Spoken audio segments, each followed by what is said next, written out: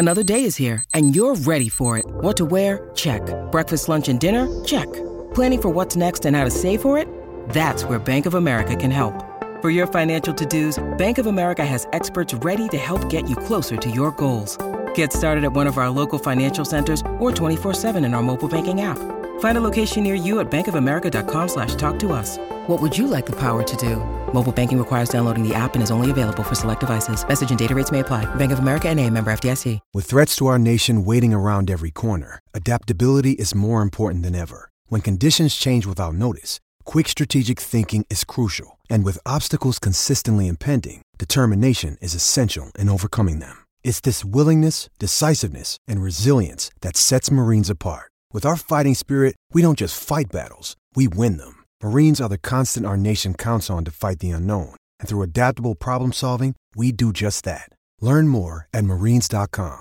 Welcome back to Mall of America. Radio Row starting to populate here. And our elbow space is getting closed in upon here. I'm guessing it's going to be a lot more crowded in the coming days. But before we get to Tom Pelissero, our buddy from the NFL Network, Judd, let's give away, or at least tell people how they can win a chance for breakfast with Golic and Wingo at Crave Mall of America this coming Wednesday. Mm-hmm. And here are the details, all you need to know. The first 8 people to email contest@1500ESPN.com with a name, phone number, zip code, and date of birth will win 2 spots. So right now, if you're listening and you want to have breakfast or brunch, whatever you want to call it on Wednesday, with Golic and Wingo, Crave Mall of America, the first 8 people to email contest@1500ESPN.com with their name, phone number, zip code, and date of birth will win 2 spots. Breakfast takes place Wednesday, 9 a.m. to 10:30 at Crave Mall of America.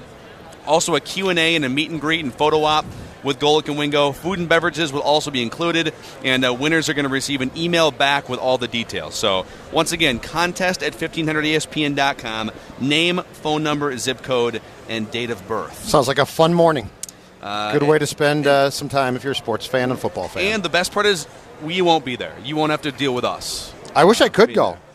Can I duck out for a while? Sure, you're welcome to. Okay, thank you very much. Yeah. Then I'll go and I'll enjoy. I'll enjoy myself some free food and beverage. We've got Animal from Legion of Doom coming tomorrow. You can take off and we'll just talk wrestling and spike. His son was a heck of a football player. Not as good as Daddy was a wrestler, though. Oh, I don't know. Daddy might argue that. No.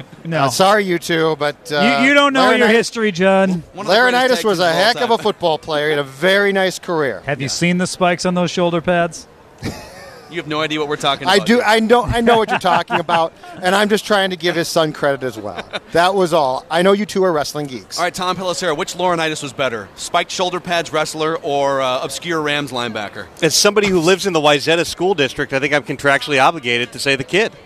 Played at Wayzata, right? Fair enough. Yes, he did. Yeah, you're right. They have a hype video that they show with all the 4 guys who have come out of that program to go on to the NFL. And he was all set to be a Golden Gopher until the last second when those darn Buckeyes swooped in and stole him from us. How could that have happened, Judd? I don't know. I have no theories at all. Man. So let's go back. You actually watched the NFC Championship game at Bunny's in St. Louis Park for NFL Network. I did. Were there any lives lost inside Bunny's in the second half of that game? I think that, the first half plays out. Obviously, the place is going bonkers. Vikings go down and score. Then by halftime, obviously, it started to unravel pretty substantially. Some guy grabs the microphone, tries to do the Animal House, Germans bomb Pearl Harbor speech, and just butchers it. At that point, you know that it's probably not going to recover. That's my bar. The most deflating part was when Thielen tries to catch, or it appears he catches the touchdown. Yeah. Place goes bonkers. The first replay shows, and just everyone goes, oh! Everyone just slowly sits down back into their seats. So, it was hard to come back from. I was informed on Saturday night by a source at that very bar that business was phenomenal, but here was the problem. It got to be angry drunks trying to get drunker, and my source said, that's not what you want. So basically people didn't leave. They were so upset. They kept drinking and doing more shots. So the bar made lots of cash, but they were left to clear out angry drunks. It was like rage drinking in the second half. I made a beeline as soon as the game was over, took the makeup off, and jetted out of there. Funny, we did not need any post-game shots from the bar after the way that game played out. Just a bunch of people flipping off the camera. This is what's amazing. And Tom covered Tom Pelissero, NFL Network, and has covered the Vikings throughout his career. It's amazing, and 538.com wrote about this like a day before the game took place, and it was great foreshadowing. At every step of the way historically, the Vikings' greatest strength betrays them in the biggest moment. Brett Favre was their greatest strength in 2009, betrays them at the last moment. The offense in 98, which took a knee in the biggest moment, or didn't score a point in the 41 donut game. And this time around, defense. The problem is you can't just rely on a defensively built team for your blueprint to repeat itself for a 3-year window, 5-year window. So if you're the Vikings and you look at this offseason and you have a blank canvas at quarterback, what would you do? Well, in that game, a lot of it starts with up front, on both sides of the ball, they lost. The Eagles dominated their offensive line. Their defensive line dominated both sides. That puts you in a tough position. I think Nick Foles makes a couple of throws in that game you're just not thinking he can make. His deep passing numbers have been terrible. He hits on a couple of deep balls. In other words, you don't want to attribute it to luck, but there are certain factors involved where he made plays that you were willing to give him. Yeah. You're gonna let Nick Foles try to throw the ball over your head. He did that successfully. They ran it successfully. Some of the Vikings' best players did not have their best games. Harrison Smith was one of them. Everson Griffin disappeared in that game, unlike anything that I had seen to this point in the season. There were a lot of different things that, yes, you thought that was going to be a strength going into the game. It was not. What's interesting is I had a conversation the Friday before the game with Anthony Barr in the locker room. And I was talking to him about just macro stuff about the Vikings organization and how familiar he is with the history of letdowns that they've had. But then I just asked him, how was the week of practice? And he goes, well, Wednesday was not good. I think we were still hungover from the loss, or from the win over the Saints. I don't know if it was just because we're late in the season, but it got better Thursday, Friday. Well, that quote stuck out to me. I tweeted it Saturday morning before the game, and then you watch the way. Now, the Vikings came out strong, obviously. The first series on offense and defense were fine, but after that it unraveled. And I've talked to several people over the past week who were around the team who all said that was the warning sign. When Wednesday's practice, not because they couldn't come back from it, but just because if you look at teams that have had walk-off wins in their history and what's happened to them the following week, it's not been good. There's an emotional and a physical and a mental toll that takes out of you in a good way, but it almost felt as if this was the pinnacle of the season. And, they came back. Wednesday was not a great day of work, and they didn't perform up to their standards on Sunday. Yeah. So what do you do at QB? If you're sitting there with Bridgewater, Bradford, Keenum all up, potential for an Alex Smith trade could certainly exist, and Cousins is going to, I would guess he will not be franchised because his cost is so much to the Redskins. Put nothing past the Redskins. I don't know what. But let's just say all of these things come together. What's your answer? Well, I can tell you this. The Vikings have not yet had their meetings. They were down at the Senior Bowl this past week. They'll get together over the next few weeks before the Combine and actually go through this. So they've made no firm decisions. I think that it is difficult after Case Keenum has that type of a year to not start with him as your plan A, especially because Sam Bradford, what is the long-term prognosis on his knee? You don't want to commit to somebody again who might play one game, the knee swells up, even though he was moving a lot better at the end of the year after he had the bone spur taken out and got that thing cleaned up. It's tough to really bank on him being your guy. It's tough to bank on Teddy Bridgewater being your guy. It's the same conversation we were having in October, November when everybody was getting fired up about they want to play Teddy, just get Teddy on the field. Vikings didn't know.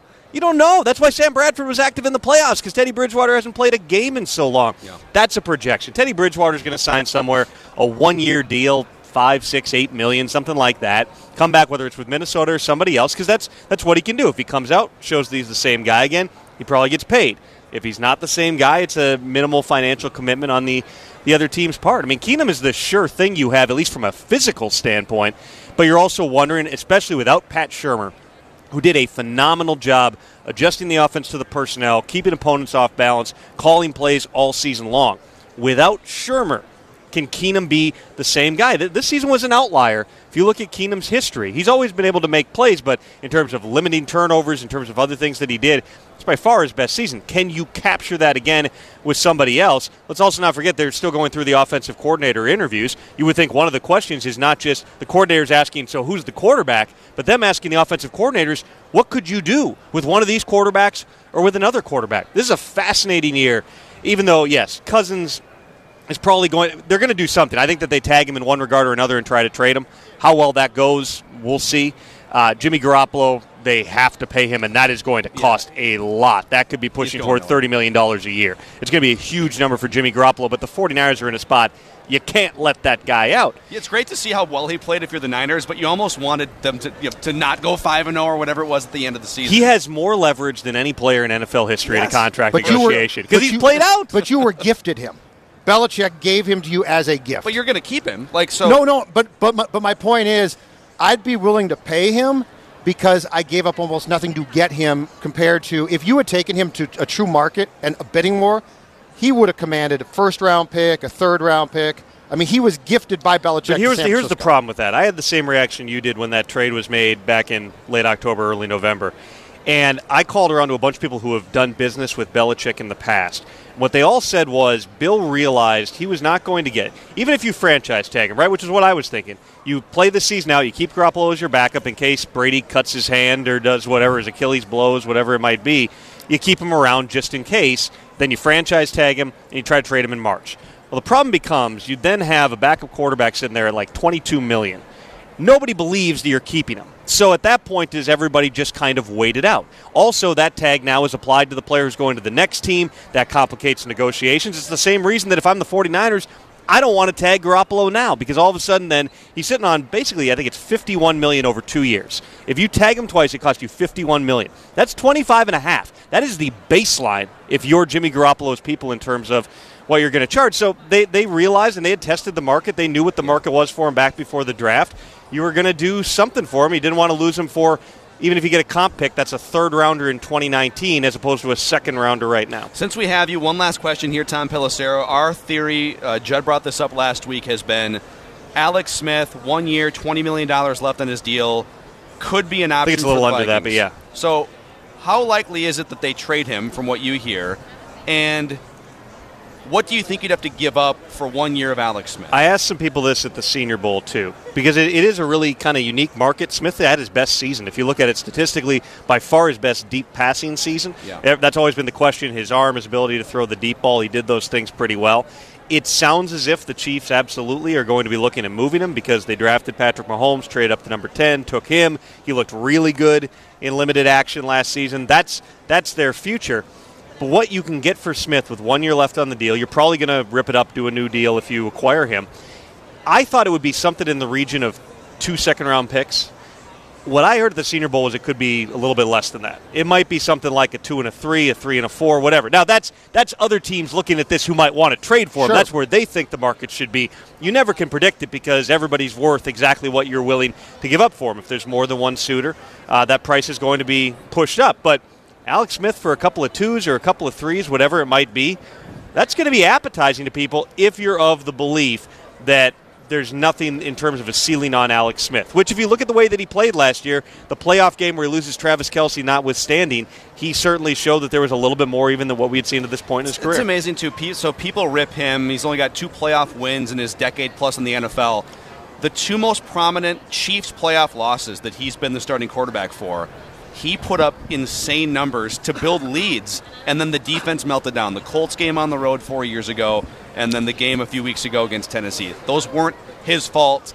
He put up 600-plus passing yards and like 6 touchdowns, no picks in those games, and people say, you can't win a playoff game. And the Chiefs the defense makes a stand at some point in the fourth quarter? The Chiefs did a really good job, too, designing that offense between Andy Reid, Matt Nagy, Brad Childress. I mean, they studied spread game. They studied all these different things and put the offense in place that Alex Smith could run at a really high level. So if you're the team acquiring him, you've also got to now commit to we've got to do some of those same concepts. He's not just going to be a traditional drop-back passer. He's a really good athlete. You can run zone read with him. You can do all these different types of things.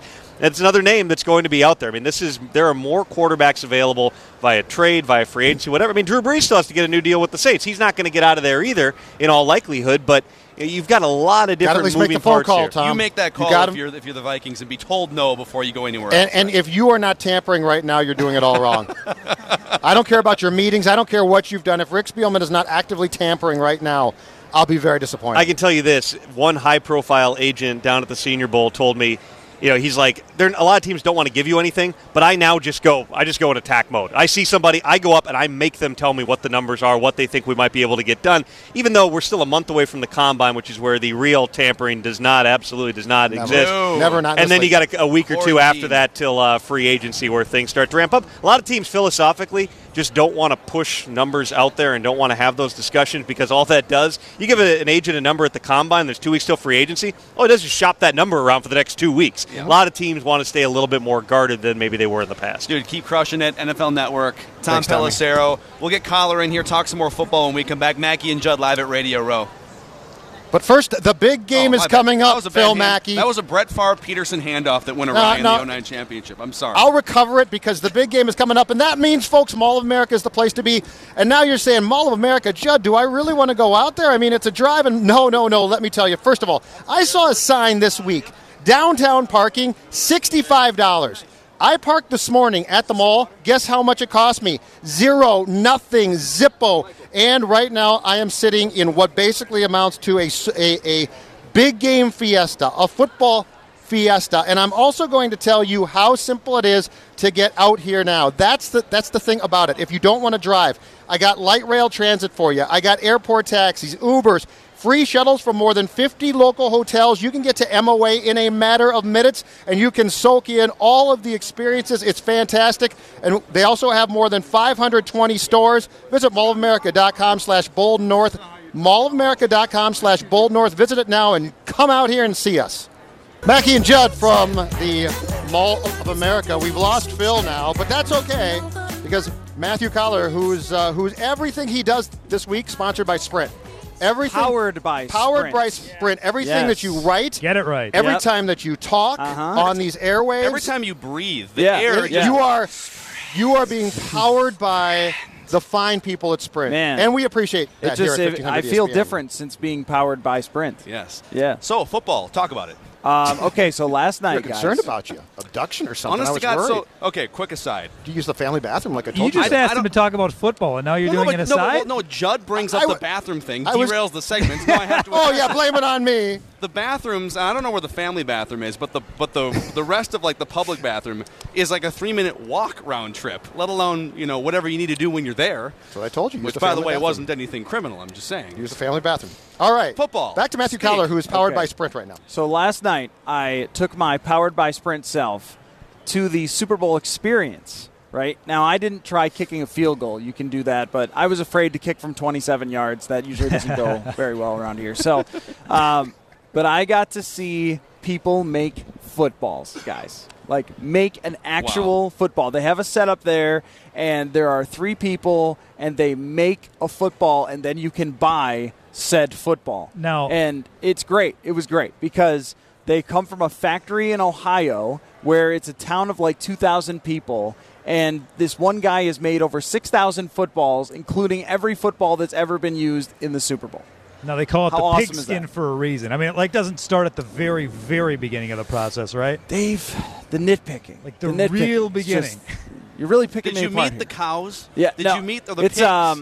I actually don't think it's pig. I think the lady said it's made out of cowhide, so that's a misnomer. Wow. Oh, we've been misled all these years. Yeah. The NFL for 52 years now. Yeah. Running the Super Bowl, and it's all fraud. Collar was thrilled by this, and I feel like you just shot the whole thing down, Dave. I feel like he's a little kid, and he was all excited. I was really excited. I saw you tweeting. I'm very happy that they didn't start at the beginning, because that sounds horrible for children. Well, first we butchered the animal. So I met a lady who was literally making these footballs 40 years ago that were used by like Terry Bradshaw and Bart Starr. It's great. It's amazing. It's like a fine bottled wine, really. Do they age the footballs? Does it say I like smelled 1977? I smelled it. Yeah. Okay, I found it. These days, footballs are typically made from cowhide or vulcanized rubber, making their nickname pigskin somewhat ironic. I found that on Google. Great work, Judd. Great. You'll be happy to know, Matthew Collar, that not only are the 3 of us on board with Alex Smith, 3rd-round pick, something like that, Vikings quarterback, Sage Rosenfels joined us, talked football for 20 minutes, and spent the second half of it raving about Alex Smith. He's on board. We now have a roving gang, all 4 of us, looking to bang on the Vikings' door and Egan, Alex Smith for a third-round pick. Since I wrote about Alex Smith at our website, it was an interesting week of watching Vikings fans in my mentions say, yeah, okay, well, that would make sense if there's no better option out there. And, second or third round pick's not too bad. And then Chiefs fans showed up to say, you can have him. He never won the Super Bowl. And like, when you go through this guy's playoff history, he's 2-5 in the playoffs, which might make you go, yeah, a little bit, right? But he has a punt returner fumble a ball in San Francisco. He's that close to getting into the Super Bowl. And then he puts up 44 points against the Indianapolis Colts, and his defense allows 45 points. They had a a 4-touchdown lead in that game. Yes, and somehow that's Alex Smith's fault, right? And his overall numbers in the playoffs, the guy has a 97 quarterback rating, so he's basically the same quarterback that he is in the regular season that he is in the playoffs. And the funny thing about that is his playoff quarterback rating is higher than Tom Brady's. I'm not saying he's better than Tom Brady. It just is. I heard it. But I just heard it. Yeah, better than Brady, clearly. And Hot take police. Good thing they're not circulating in the middle of Radio Row right now. But the biggest argument against Smith is, when you need a comeback or things like that in the playoffs, or you need him to step up in the big moment, that he hasn't been able to do that. And I think that he has a few times and has been let down. I mean, in the first – points also count in the first half, by the way. So when you get up 21-3 or whatever it was against Tennessee, you should win that game. But then all of a sudden your coach doesn't decide to run the ball and run the clock out. Marcus Mariota throws a touchdown to himself. Sorry, I guess Alex Smith did that. Yeah. Alex Smith, you should have tackled Mariota. Where was he on defense? That's a good question. Right, yeah. And the other thing is, too, it's really just about the options. It's not that Alex Smith is a perfect quarterback, because he's got a little bit of that same problem that Sam Bradford has, where his third down yards per attempt for his career, not very good. They actually invented a stat about throwing short of the sticks on third down that after Alex Smith. Like, Football Outsiders calls it Alex, because he did this so often throughout his career.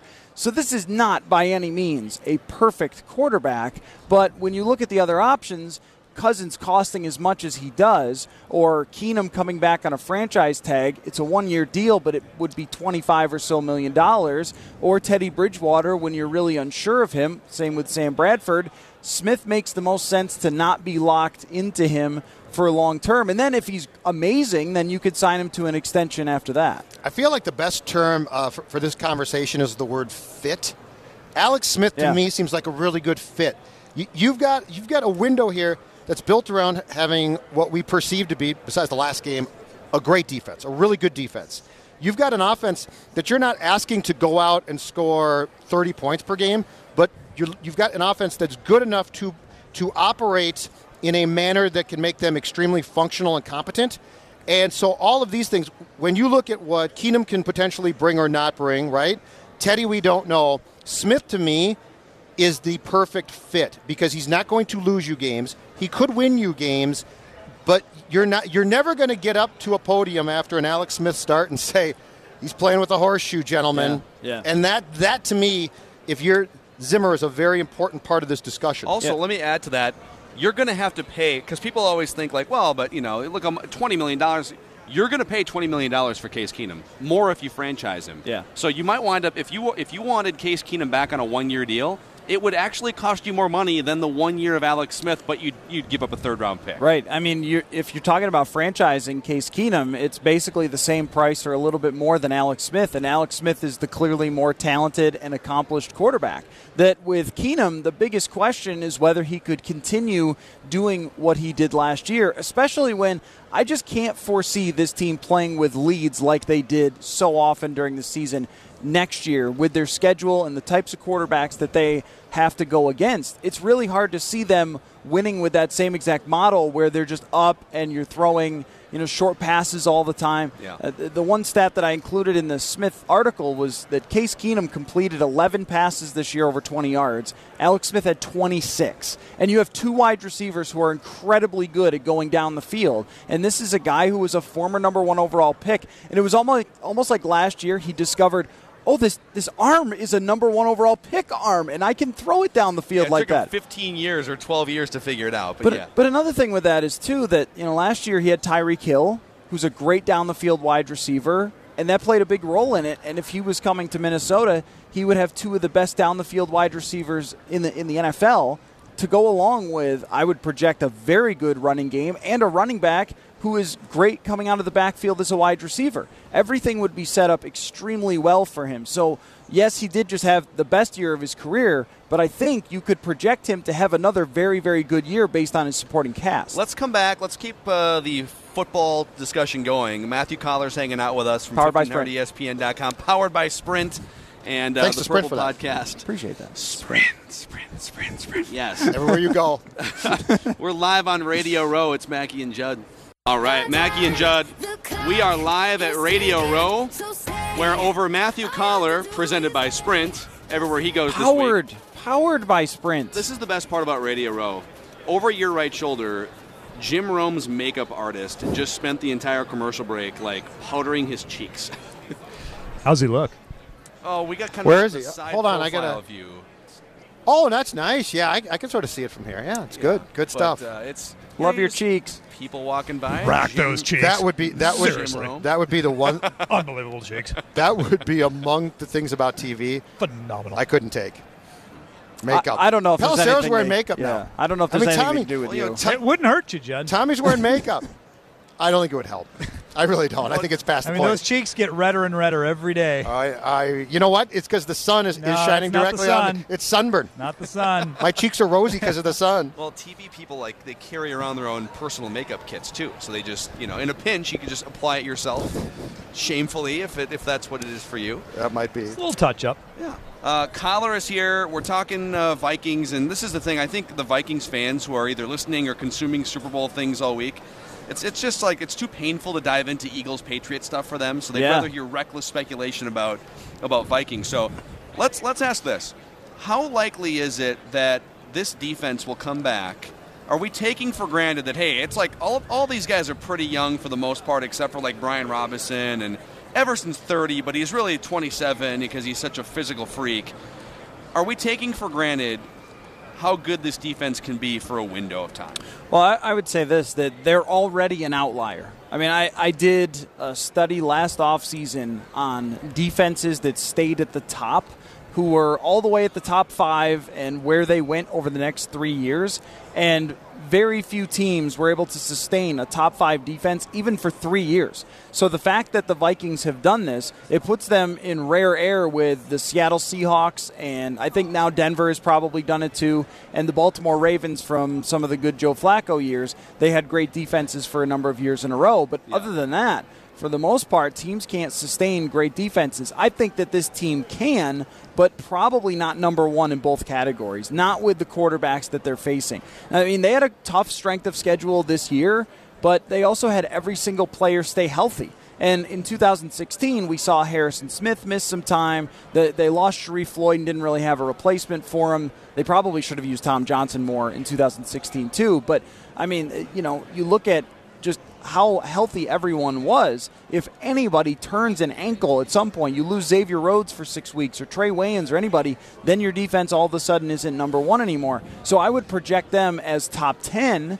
maybe even 5th, 6th, 7th, but projecting them to be number one. I think you're going to have an offense that can go back and forth with somebody else's offense and score 30 points to win a game, as opposed to the way that they did it a lot this year. And that would be your argument against keeping Case Keenum around. Now, the argument for keeping Case Keenum around is, I agree with what Pelissero said. You know Case Keenum, you've had him in the building, and you probably shouldn't make your decision just based on playoff games. I mean, if we're talking about that with Alex Smith, not making your decision based on playoff wins and losses, well, Keenum didn't play well in either one of those 2 playoff games, but you should have made that decision before you went to the playoffs because it's such small sample, and maybe if the defense plays really well against Philadelphia, they come out with a win even if you didn't play that well, and we feel completely different because Case Keenum would be in the Super Bowl. So all these things have to end up being factors for you, knowing you're going to have to score more points next year, but also not judging Keenum based on what we just last saw. My question about Case is this, too. What did the 2 playoff games do to his next contract? Because, clearly if he had gotten to the big game, your contract's going to be, you're going to have somebody go crazy basically and say, here's 3 years and $45 million and we don't care. I wonder what this did now to his negotiating situation, and if it brings it back to a point where the Vikings are like, okay, that's such a decent price to pay for a guy coming off a good year that will just stay status quo and stick with Case Keenum. Now, somebody that I know is pretty well connected told me that there would be multiple teams that were interested in paying Case Keenum a big chunk of change, which I know is vague, but that means that he's going to have some offers. And if the Vikings want to keep him, I think they have to franchise tag him. Otherwise, they're going to have to probably sign him to something like a 3-year, $60 or $70 million deal with a good amount of guaranteed money. So if you don't want to lock into him long term, you probably do have to franchise tag him. I think what they would really like to do is find a quarterback that is either Case Keenum or Alex Smith or someone else, Sam Bradford maybe even, and then also have Teddy Bridgewater too. If they could find a way to work those two things out, which might mean using the franchise tag on Teddy Bridgewater and paying him a ton of money to not even be the starting quarterback, but giving an opportunity to, A, win the job or potentially sign a long-term contract after that. I think that they would like to do that. I mean, we know that Mike Zimmer loves Teddy Bridgewater like none of us love anything else. So I think that they don't want to just see him go, right? I mean, we know Judd loves ranch dressing on everything. Everything, yeah. And ketchup. And Leinenkugel.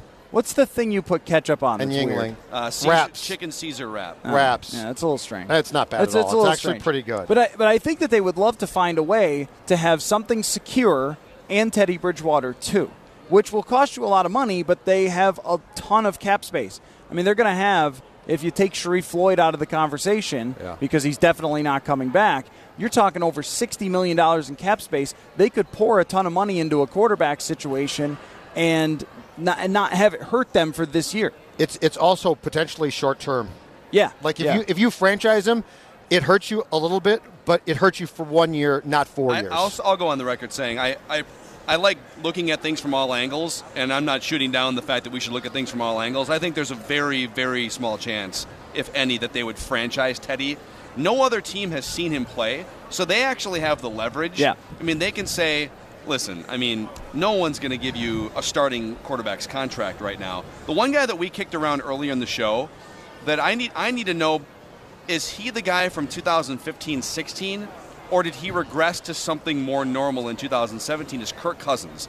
In fact, I went, and I know that passer rating isn't exactly the be-all, end-all for evaluating a quarterback's play, but if you rank the last 3 years qualified quarterbacks who've thrown, at least 400 passes total, if you rank quarterbacks based on passer rating since 2015, it goes Tom Brady, Drew Brees, Russell Wilson, Matt Ryan, Aaron Rodgers. Number 6 is Kirk Cousins. Yeah. Kirk Cousins. He has pretty incredible numbers, and I think one of the reasons why is because his defenses have been bad, and they're always in shootouts. They're always having to throw the ball. My mind immediately goes to a Thanksgiving Day game against Dallas, where That's the 440-yard game. Yeah, where he threw for 440 yards, and it was just them going back and forth in that game, and that's how they've played a lot.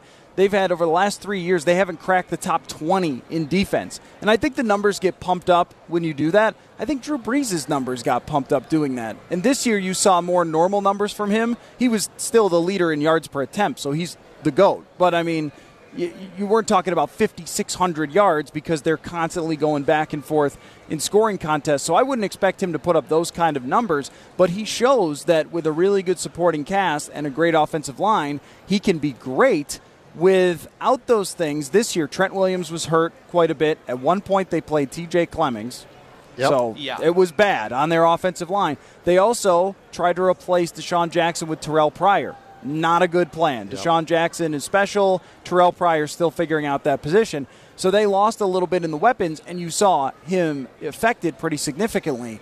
And with the Vikings, you'd be setting him up with something really, really good. So any quarterback that you bring in, you have to assume, at least for 2018, that they're going to maximize what they can bring to the table, at least if they have a big sample before, like Cousins and Alex Smith. The problem is just 3-4 years from now, if you're locking into Cousins for a $25, $30 million cap hit, is that hurting your supporting cast? Because something I checked into, actually I had Doogie check into it. He's the guy with the sources. Oh, just Adam Thielen. Like I talked to a mid-level, act like mid you did to it. high-level source Yes. inside Winter Take Park. the credit, Colin. Although they're not at Winter Park anymore, so it was more in Egan. Okay, so Doogie checked into what Adam Thielen's situation might be with his contract, because he is now criminally underpaid.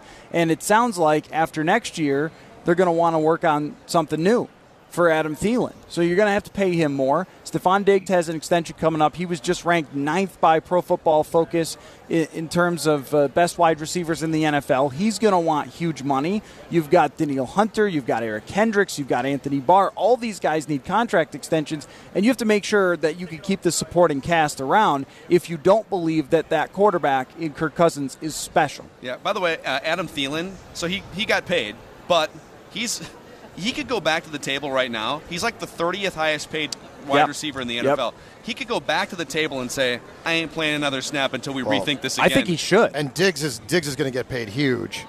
And Diggs coming up. So Diggs was rated slightly higher by PFF than Thielen. The Cousins question with me is if the Redskins don't franchise him and he hits the market's going to go crazy, I think. And so the question becomes: Do you want to give him that contract? Yeah, because it's going to be Denver, the Jets, potentially the Cardinals, the Vikings, and now you're looking at a 5-year contract that potentially exceeds, or for sure exceeds, Stafford's contract. To your point, the question now is: okay, 4 years down the road, was that a great investment, or did you make a knee-jerk investment and now you're sorry that you did it? But would you gamble on the salary cap continuing to go up and your salary cap savvy? Because think about someone like Everson Griffin. They signed him to a contract extension, but that extension allows them to get out whenever they want to. So if they decided that Griffin has peaked and started to go off the other side of the mountain in 2 years, they could just walk away from that deal. I mean, they are absolutely genius when it comes to the salary been fantastic for 20 years at this job. And that's the one thing with signing a Kirk Cousins to a huge deal, that you probably can find ways to keep a lot of the supporting cast in place because your guy is so brilliant at manipulating the cap, or handling it well, I guess. It's amazing. Manipulating's fine. With this team, it almost doesn't exist. It's just whether you want to be locked into him for a long term. I think that would be my biggest question with Kirk Cousins is, would you rather have Alex Smith for a year and potentially bring back Teddy on a 1-year deal if no one else is willing to sign him? So then you spend a ton of money at your quarterback position, or 1 or 2 year deal or something for Teddy, but you could always turn back to Teddy after that. Or if Teddy looks great in camp, you could just trade the other guy because somebody's going to be quarterback desperate. It's always funny in terms of the cap manipulation of the Vikings. If you're one of the 5 or 6 oldest players on the roster and you start to decline even a little bit, you're taking a pay cut. Yep. You're taking. I mean, it's every one of them for the last 10 years. You're taking a pay cut. But isn't it maybe the best idea to have the 2 quarterbacks, and then if you think about it, someone's quarterback will get hurt? Like, let's say you sign Teddy to a Sam Bradford deal, like the deal that he signed with the Eagles, which was, I think it was 3 years. 3 years and something like $60 million. Yep. The first year didn't have a very high cap hit, so of course they can manipulate these things to have a low cap hit in the first year. Let's say you bring Alex Smith in a trade, Bridgewater back on a 3-year, pretty big money deal, and your plan is to turn back to Bridgewater in a year, but he looks awesome in training camp. And in preseason, somebody's getting hurt. There will be some quarterback every single year who goes down with an ACL, and then you can get a first-round, a second-round pick Or you back. keep your 2 because you're afraid that your guy might get hurt. Yeah, right, exactly. There's nothing wrong with having 2 good ones. I think that if you were laying out all the plans possible, that's the best one because you can't afford to take that big cap hit for this year. You have enough space and not a whole lot of needs. Yeah. Matthew Collar, all of his appearances with us on every platform, presented by Sprint. Powered by Sprint. It just makes me feel so much more football to have it powered by Sprint. Go power yourself around here by Sprint and just say Sprint the whole time.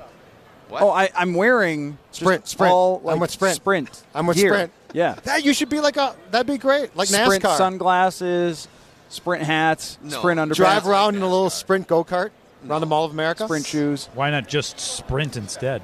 Actually, I'm going to be sprinting around and we can go to break. to send it's That like easy, subliminal John. We message. didn't need to make it work though hard. I think this may We can have just go jumped to the break. shark. You can find Matthew at 1500ESPN.com. Bye, Matthew. Purple Podcast. Much more. In fact, when we come back here, how the Twins, Judd has a bright idea for the Twins here. There's all this football conversation and spotlight. The Twins can upstage them this week if they want to. So we'll talk about that.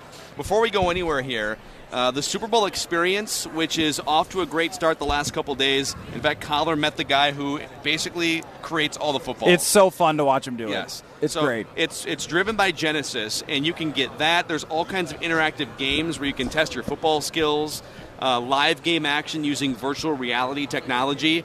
And the Super Bowl experience runs through Saturday, February 3rd at the Minneapolis Convention Center. Tickets are available on Ticketmaster.com, just $35 for adults, $25 for kids. And again, merchandise from NFL Shop, daily player autograph sessions. You're looking for the hot spot to be. There's 2 or 3 of them. This is one of them. Minneapolis Convention Center, now through Saturday, February 3rd, for the Super Bowl experience driven by Genesis. Again, tickets, just $35 for adults, $25 for kids. Ticketmaster.com. More from us, Mackie and Judd, and the superstar Mike Morris coming up soon from Radio Row. All this week, 1500 ESPN will be live from Radio Row ahead of the big game, sponsored by Mall of America. Mackie and Judd will be live from Radio Row Monday through Friday, followed by Royce and Manny, 3 to 6 p.m. on Tuesday and Thursday. Saturday, Sports Talk will be live February 3rd.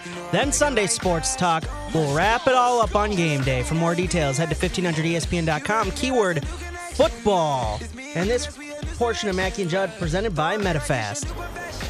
From the Mall of America, where we will be all week long at Radio Row for the Super Bowl.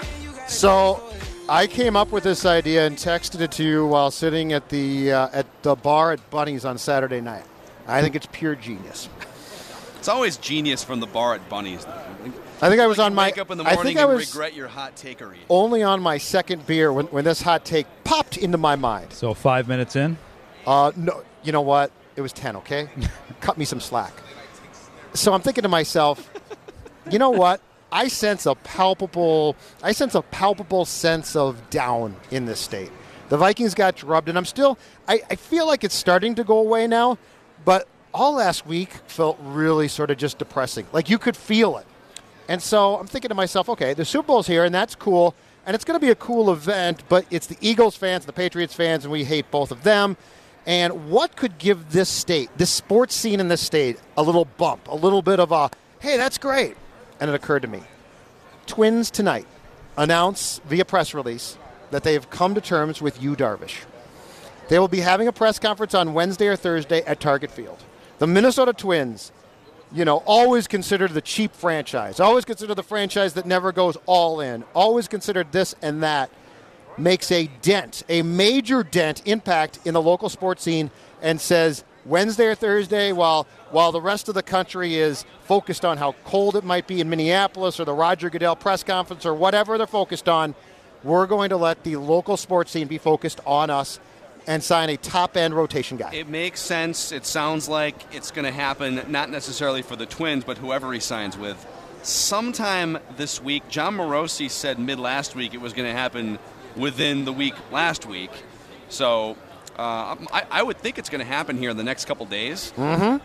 A couple reports saying the Cubs are still the front runner to land him. I saw those yesterday, and this is where, so you're right. Obviously, it would be a huge, huge chunk, locally anyways, out of the Super Bowl media attention if the Twins made their biggest free agent splash of all time. Yes. And vaulted themselves up into maybe World Series contention with a rotation that includes Yu Darvish, Irvin Santana, and Jose Barrios maybe on the rise in his second full season. I'm trying to figure out the way in which the Twins would sign him over the Cubs. Like a way in which the Twins would either offer more money or offer something more advantageous that the Twins would be in a better position to win the World Series. I don't think they're going to offer more money. I don't think they're going to offer more term. And I don't think the Twins have a better chance to win the World Series than the Cubs. So he would have to choose his personal relationship with Thad Levine, and or he would just have to, there'd have to be 2 or 3 other reasons that we aren't really thinking about that would lead him to sign here instead of Chicago. I mean, think about it. Let's just be objective about this. No, I get the Cubs what you're have saying. The best front office in baseball, Yeah. you could argue. At least the Astros are up there. The Cubs already won a World Series recently. Yeah. It's a great place to live in the summertime. I'm just thinking that this guy has now been on the market for how many months? Free agency started 10 days after the World Series or something like that. So I'm just thinking if you're the Twins and you say, bleep it, we're going in and we're going to be proactive, that this would be a way to draw attention to you. And I actually think it would be the type of boost that the sports scene here needs. I mean, the Wolves are doing well, but, once the Vikings beat the Saints, they were sort of forgotten for a while. The Wild, I think, nobody but a core group even cares about now. So to me, it was just, that's a way to potentially make a splash and say, the Vikings are done, and now we're in. Yeah, it would be the biggest. And you're right, objectively, it might be the Cubs. It would be the biggest splash in their team's history. I mean, what's that list right now? That list is Ervin Santana, number 1. Josh Willingham still on that list. Josh Willingham. That was the richest free agent contract they had ever given out at that time. I think you could include, not in terms of finances, but just splash. Jack Morris was pretty splashy. Yeah. Jim Thome was fairly splashy in terms of the name and just how much he had destroyed your franchise in the years leading up to that. Yep. Joe Creedy. Joe Creedy. Wow. Ricky Nolasco, you actually paid a ton for. Joe Creedy, before his body gave out, he hit like 16 home runs in a half season with the Twins. He was actually pretty good when he was healthy with the Twins. Unfortunately, his body was pretty much finished. And I wonder why. I would not speculate on that. Over the Cubs, all you can say is you reach your potential. You're the undisputed ace of the franchise, of the team, I guess. Whereas Chicago, you say, well, that's probably still John Lester because he's been here for a long time. But he can't throw to first base, so you'll have a I still contend, and we got tweets about this last week when we had this conversation saying that we were crazy. My selling point is this: 3-year contract. It's a good contract. Incentives, and also the third year is a team and player option. You have a chance to hit the market when it goes back to being normal. You think he would take incentives, though? No, he's not. I mean, it sounds great if you're the Twins, but you Darvish says no. You're going to pay just me a 3-year money flat right now. He's not going to sign a 3-year deal. It's not. It has to be a 6-year deal or a 5-year deal with a chance to opt out after the first couple years. Okay, that's what it has to be. So 5-year deal with opt out after year 2. So it would be. I'd be fine with that. Ideally, it would be a mutual option so that you could decide if his arm is shot to opt out. To give him more leverage, you'd have to say 5 or 6 year deal, $120, $150 million, and then player opt out after the first 2, so that he can collect, let's say, $60 million, and he's in contention for a Cy Young award, and he can say, you know what? Yeah, I'm going to go test the market and go sign another 5-year contract. Sure. CC Sabathia did that with the Yankees a number of years ago, and that might have been player and team option, but he actually decided to opt into the $20 million multiple years because the Yankees probably weren't going to bring him back for that kind of money when they could go get almost any other pitcher in baseball. That sounds fine to me. Like, you're not going to dangle just a 3-year deal in front of Yu Darvish when other teams are offering 6, but you could offer him 6, front-loaded, and if you want to stay making the amount of money you make in the first 2 years, 30, and then 20, 15 or something, then he can decide to stay in. And then the advantage there would be, if you're shot or you're not an ace anymore, we still owe you money for 4 more years. So you're going to get paid for it. And it won't be quite as much money. You'll get paid for it. Mm-hmm. But again, the Cubs are probably thinking along the same lines. So it would be an underdog signing for them to pull it off. But to your point, I agree. You could put a big dent into all the attention. Troll Super Bowl week. Yes. Troll the Super Bowl. Dave St. Peter, you got your chance right now. Yes. People would be excited about it. It would be fun if that happened. I think once he signs, you're going to see the Lance Lynn, Alex Cobb, Jake Arrieta. Yeah, I'm sure all Jake waiting. Arrieta is just waiting to see where Yu Darvish signs. And if he signs with, he'll go to the team that was second place in those sweepstakes and say, all right, well, how about 4 years and do you want $80 me? million for me? Yeah. Will you take me now? Yeah. So my guess is the Twins wind up with one of those starting pitchers, but it's probably not going to be Yu Darvish. And you know what? If it's a playoff rotation guy, which Jake Arrieta would be, Alex Cobb would be kind of borderline. If he can pitch the way he did before the surgery, he would for sure be a playoff rotation guy. Do you like Lance Lynn? I do. I think his peripherals in terms of like how good his performance was last year wasn't quite Alex Cobb. I do like him. I mean, Yu Darvish is on a different level. He's just on a different level. But you're right. Your theory's right. It would take a lot. I think it would be great fun. Yeah. Let's come back. Superstar Mike Morris is wandering around the food court somewhere. There he is, Oh, right he behind is. you. Wow. The big dog. You found us. Did you pass up the food court to come hang out with us? Did you pass up the food court to come hang out with us?